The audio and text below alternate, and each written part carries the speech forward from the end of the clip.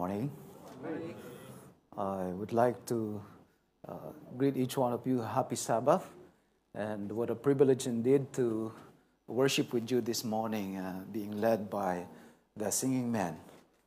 I would really love to join you and wear the batik this morning. It's just that I'm very happy and inspired just to see you singing this morning. Thank you, gentlemen. This morning, the topic is the second part of the three-part series regarding faith. I was joking with some of us, telling them that, okay, I'm the third pastor from the two pastors from the past two Sabbaths that you got to choose. And I'm like, nervous? No. So this morning, just to give you a bit of a backdrop, we talk about few Sabbaths back regarding faith, and there are levels of faith, at least as it was revealed in the Bible. And it's the person which has no faith, the person with little faith, and the person with great faith. Now our task this morning is to browse through the Bible and see how can we move from being faithless going to having little faith, because little faith seems to be working well in many of the interactions of Jesus in the Bible. Not everyone has great faith, but at least they have little faith, and they were affirmed by our Lord and Savior, Jesus Christ. And of course, if we can reach having that great faith, then wonderful and well done. To introduce our topic, I would like to quote Arthur Guterman. He said, in one of his books, first dentistry was painless, then bicycles were chainless, carriages were horseless, and many laws enforceless. Next, cookery was fireless, telegraphy was wireless, cigars were nicotineless, and coffee caffeineless. Soon oranges were seedless, the pudding green was weedless, the college boy was hatless, the proper diet fatless. New motor roads are dustless. The latest steel is rustless. Our tennis courts are sudless. The new religion, faithless. He was writing on or about the advent of the 1900s, whereby religion becomes sort of an entertainment for people to go to. It is important, according to the Bible, to keep evaluating our personal faith and spirituality. The Bible says that examine yourselves as to whether you are in the faith. Test yourselves. Why is it so? Because the Bible has enumerated like a lot of verses that requires faith. For instance, for the remissions of sin, when you need to ask for forgiveness, it requires you to trust God that indeed He has provided the provision, meaning you only have to believe it. It has been done. Jesus Christ paid for your sin. Faith is necessary in order to complete that transaction. Justification also, salvation, sanctification, spiritual life, eternal life, edification, preservation, adoption, access to God, inheritance of the promise, and the gift of the Holy Spirit. This all requires one to have faith in God. The Bible clearly says that without faith, it will be impossible to please God, for he who comes to God must believe that He is, and that He is a rewarder of those who diligently seek Him. It dawns on many of the theologians that faith is not actually something that is abstract, but something that is necessary for relationship. Let me clarify this. Faith is not needed in order for you to prove the existence of God. Faith, however, is needed in order for you to develop a healthy relationship with God. One theologian wrote it poignantly when he wrote, the biblical language of faith concerns a relationship of faithfulness and cooperation. It's just like your relationship with your spouse or with your children or with your best friend. Trust, belief is important to enhance that relationship. Otherwise, you will always be doubting and you will always be holding back without faith to that someone that you are relating with. Faith is also essential to ward off or to put off the temptations of the evil one. That's based on Ephesians 6:16. In addition to all this, take up the shield of faith with which you can extinguish all the flaming arrows of the evil one. So faith is our shield so that we will not be constantly hit by the bombardment of the attack of the evil one. It is important so that we will survive. Just one quotation from Ellen White, or at least one of the two, when she defined faith as the act of the soul by which the whole man is given over to the guardianship and control of Jesus Christ. So faith is essentially, in other words, allowing God to take control of our whole being, the whole of our being. You trust God in every area of your life, be it relationship, be it finances, be it your future, be it your health, or your plans for the future. Faith says, I am turning over all of this to God. Now, last time we talked about these levels of faith. However, while little faith may work, we saw that little faith is a rocky state. It is sometimes you believe, sometimes you doubt. It's a rocky state. It's an anxious state. It's like unsure state. And so we would want to reach the restful state whereby whatever it is that life may throw at you, you will say, I know God will take over. I know God will do something. I do not know how. I do not know when, but I know God is good and that He will soon intervene. Or probably He will intervene in ways I may not even understand. That is a restful state. You remember the rich young ruler who said, well, Jesus, just say it, and it will be so. How do we get there? Let me suggest 3 steps on how to reach at least a restful state of faith, or at least to grow your faith and my faith a little bit more. That's all. Just a little bit more. The Bible is clear. In Romans chapter 10, verse 17, and this will be the first suggestion on how to grow our faith. The Bible says, then faith comes by hearing, and hearing by the word of God. Nothing new here. But let me just highlight to you that the word used here is hearing. Even in English, and it's more apparent in the original language, it is present progressive. It is not like you have heard the word of God. The Bible says that our faith grows by our continuous hearing of the word of God. Is it not something that happens in the past and you believe and you're all right today? The text says that faith comes by hearing, and hearing by the word of God.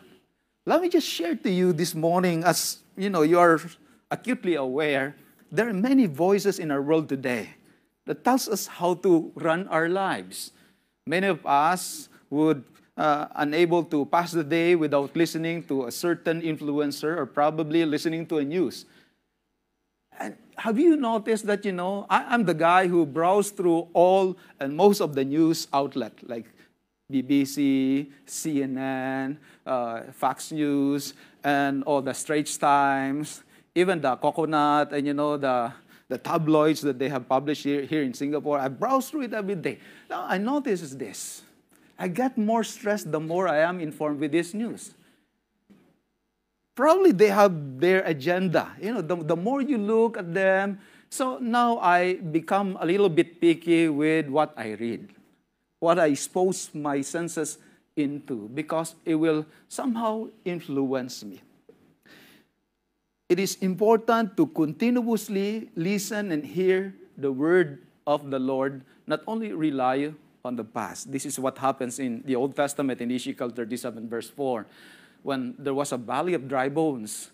And Ezekiel was wondering, how can all these dry bones come back to life? Then the Lord commanded him to prophesy, and he prophesied to these bones and say to them, dry bones, hear the word of the Lord. Apparently, Paul was right when he says, in order for us to develop life, in order for us to be stronger so that we will not be dry bones, we need to continuously, progressively, the word of the Lord must be fresh every morning not the past. It's not like heard the word of the Lord, but hearing the word of the Lord. Another verse that I would like to present to you this morning, and you are familiar with this, in James 2:14. What good is it? Paul wrote, my brothers and sisters, if someone claims to have faith but has no deeds, can such faith save them? You remember the parable of Jesus in Matthew 14, right? The parable of Jesus regarding a sower who went out to sow.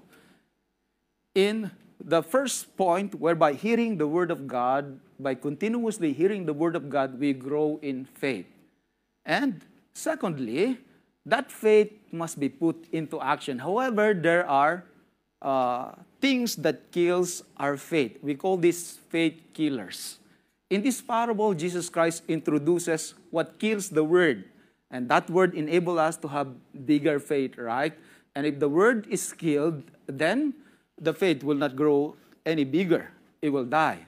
There are three faith killers based on this parable in Matthew chapter 14 on the parable of the sower. Number one is the hardened heart, whereby the seed fell on the highway and the byways. It is a well-trodden path, and so the seed cannot grow. And Satan saw it, and Satan was eager to immediately take it away.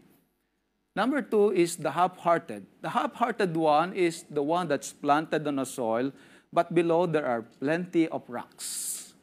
Jesus explained this as the one who is half-hearted, meaning your faith is somehow believing and unbelieving at the same time, and the seed has no space or no place to grow. Many scholars have even suggested that the soil, which is just a bit of soil on top and a lot of rocks at the bottom, is a life which can easily be explained as something that can easily be killed by the heat of the sun, or probably the howling of the wind or the pouring of the rain. The roots are unable to take hold of the soil, so it fails to grow. Lastly is the worldly heart. It is the seed, my brothers and sisters, that is planted, and yet along with its environments are just too many thorns and too many bushes. Jesus Christ explains this as the busyness of life.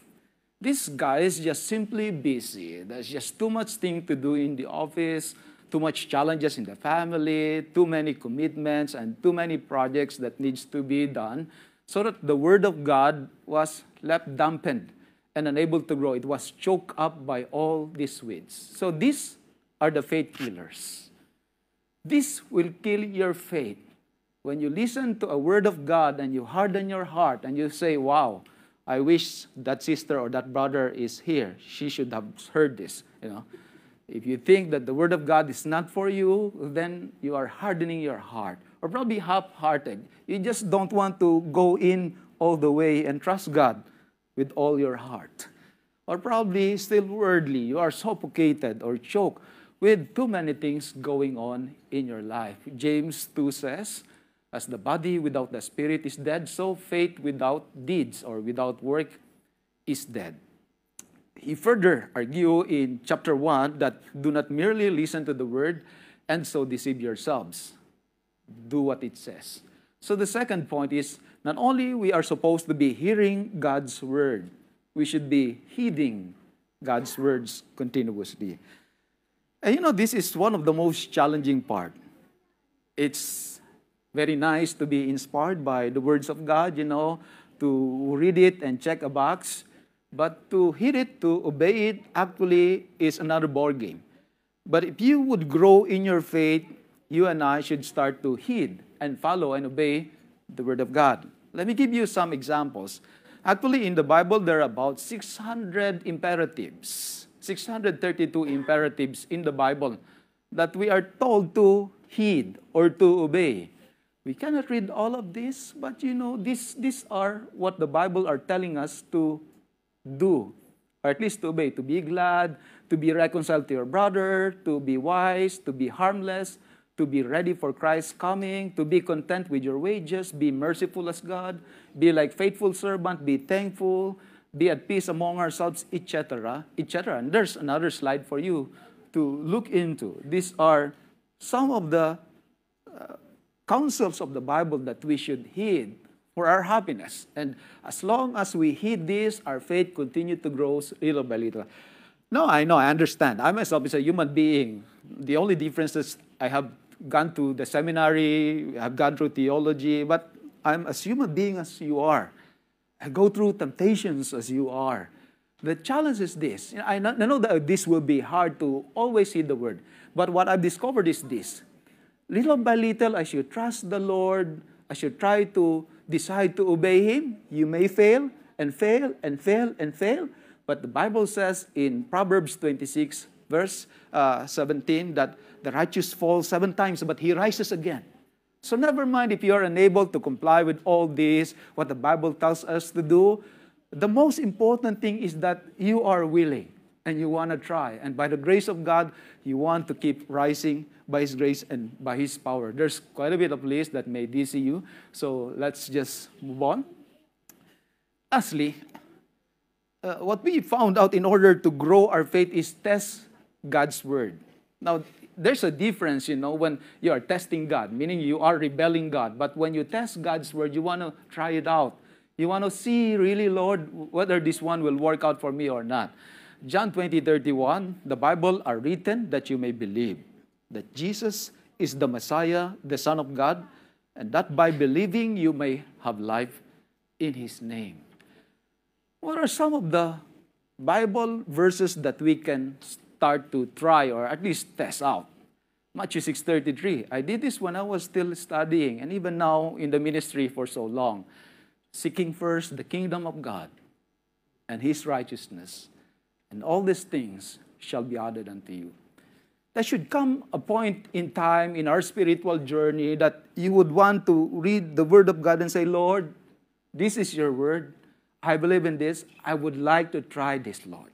And see whether God will be honoring His Word. See God whether He will be faithful to His Word. I have this one member in the Philippines. I have several districts in the Philippines before coming here in Singapore. So, yeah, even though we are online, I know that they'll be guessing, who's that? Okay. I have this one member in the Philippines who is desperately wanting to be married. And she was telling me, Pastor, please pray for me, pray for me. Okay, I'm praying for you, don't you worry. And after like few years of praying, she was unable to find that guy that she wanted. And so she just finally decided, well, probably the Adventist guys are not for me. Maybe I'll try something or someone else, And I said, just pray for it. Just pray for it. Keep praying for it. Keep believing in God. And you know what? She was just married last week at the age of 38. And she called me up last Wednesday and told me, Pastor, I just got married. Wow, that was long. I've been in Singapore for 12 years already. That was really long. She's already 38 years old. And she said, I trusted God that God will give me the right guy at the right time. Now she's married to one of the elders in the North Philippines. He's not an old man, but an elder of the church, a very faithful guy, And she told me, I'm just so glad that I've waited on God. I'm not saying you got to wait for about 12, 15 years. I'm just saying, hang on in faith because God will honor your faith. You have to test God and try God. I have this one member who just gave the testimony 2 weeks ago in the afternoon service of the Filipino church. A new member of the Filipino church. She's a veterinarian. And she told the congregation that this was her second month actually. And, she only have about $20 left in her wallet. Because she had to pay up some agency, she had to send money back home, and the salary was not that big yet because she was just starting. And she was wondering, shall she give her tithes? If she will give her tithes, she'll only have $20 left and for the next 2 weeks. And $20 for the next 2 weeks is, Singapore, right? One chicken rice is how much? $3.50, right, on a good day. And she was like, "Oh Lord, I know that you would want me to give you this. But you know that I'll be left with only $20. You will understand, Lord, right? Maybe I pay you back next week." Something like that. That's her testimony. That's her story, not my story. I was just sharing to you guys. But she said, "Well, I'll just trust you, Lord, that you will open the windows of heaven and that you will provide for my needs." So that Sabbath afternoon, she came to worship, and when the deacon announces the giving of the tithe, she surrendered to God and come up and put the money on the jar, which you are not using anymore. And she said, "Let God be God." 2 weeks with only $20. You know, when she said she has returned that, a peace overwhelmed her, and she knows that God will show up or God will do something. If not, she will try to figure out how to manage the $20. She doesn't have many friends yet, so she doesn't know who to borrow. She was thinking of me, okay, the pastor, maybe, you know, $50. $50 should be like, okay. But you know, on the middle of the week, that Saturday, and then on the middle of the week, she said she went to withdraw her $20 on the ATM. And to her surprise, she has $170. And she called the employer and all, said, "Well, what do I have? I checked last time, I only have $20. And there was some adjustment on her salary. And so the $150 was added." And she called me, "Pastor, I need not borrow money from you." I said, "Praise the Lord."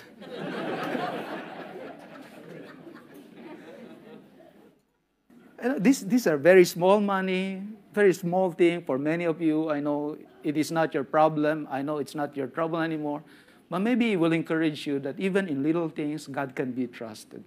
And God still show up even today. The Bible says that in 2 Thessalonians 1:3, we ought always to thank God for you brothers and sisters, and rightly so, because your faith is growing more and more. And the love all of you have for one another is increasing. One thing I would like to highlight is this: as our faith grows, so our love for one another. The more you trust God, the more you are able to relate well with the people you are seeing on a daily basis. It will increase. I've browsed through the Crosswalk research, and they have listed 10 telltale marks of a growing faith. And probably just browse through it, see whether you can relate with any one of these. But according to a Christian researchers, these are actually the marks of a growing faith. Number one, you engage in fewer arguments. When you have faith, naman la, God will, take care of it la. No point to continue argue. Then number two, you love to serve. You love to serve. Number three, you prioritize heart change over behavior modification. It's not only merely for the show. What matters most is the heart. Number four, you turn to Jesus during times of doubt instead of running away from Jesus. Number five, your love for Scripture has also increased. Number six, you accept people who are different. Now, this is very important for us among Adventists. We are sort of an exclusive people, and we tend to accept people who first behave, believe, then they belong. But the more you grow your faith, even though they do not believe yet or behave yet, they belong. Number six, you are now taking steps to save the lost. Number eight, if your faith is growing, you are less anxious, more at peace. You worry less. Not that you do not worry anymore, but you worry less. Less ready. Number nine, you become more generous and less stingy.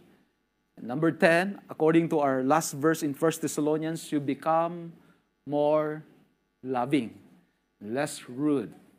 Well, there was a legend in the Cherokee in North America.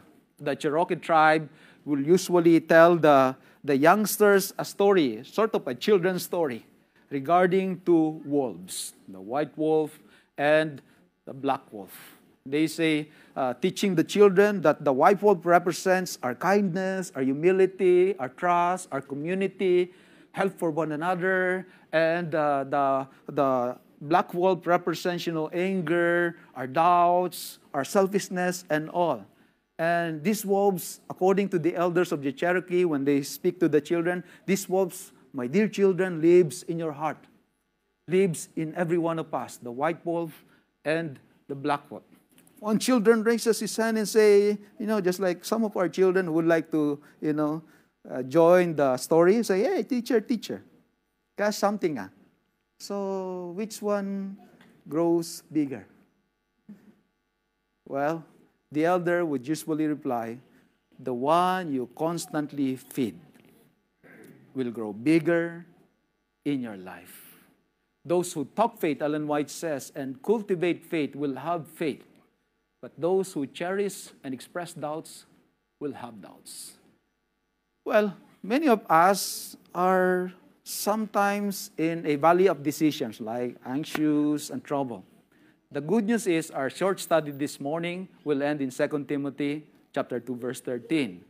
The Bible says, if we are faithless, God will remain faithful, for He cannot disown Himself. I know that at times we are struggling to trust God. Don't worry. God remains faithful to you. He will not disown you. He will remain constant and loving towards you, for He cannot disown Himself. You may be still struggling of being faithless, going to a bigger faith. You're on the right track, and it's all right, because it's not about our faith at the end of the day. It is about the faithfulness of God, which is constant and which is new every morning. I come to realize going through these Bible verses that it is God who is always, always faithful to you and me.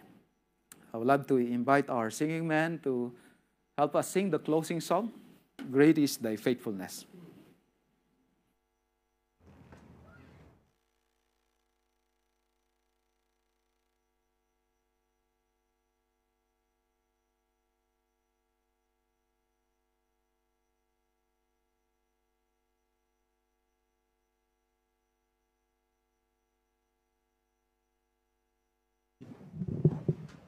We started by singing the song, Joy to the World, the Lord is come. But we became joyful only when we got off the fence and got into a relationship with Jesus. And then by faith, we stood and stand on the promises of God. And by faith, we learned to not depend on ourselves, but to lean on Jesus. And finally, our closing song is, it's not our faith, but great is His faithfulness.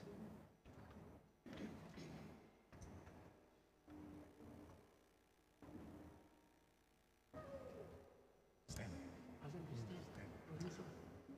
Please stand.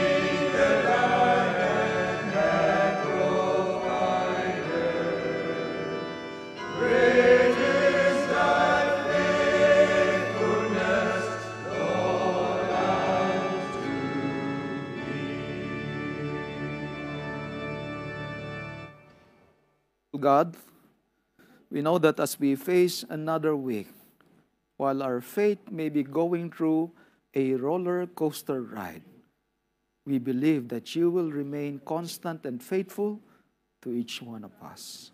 Thank you for your blessings being given to each one of us right now. We claim it in Jesus' name. Amen.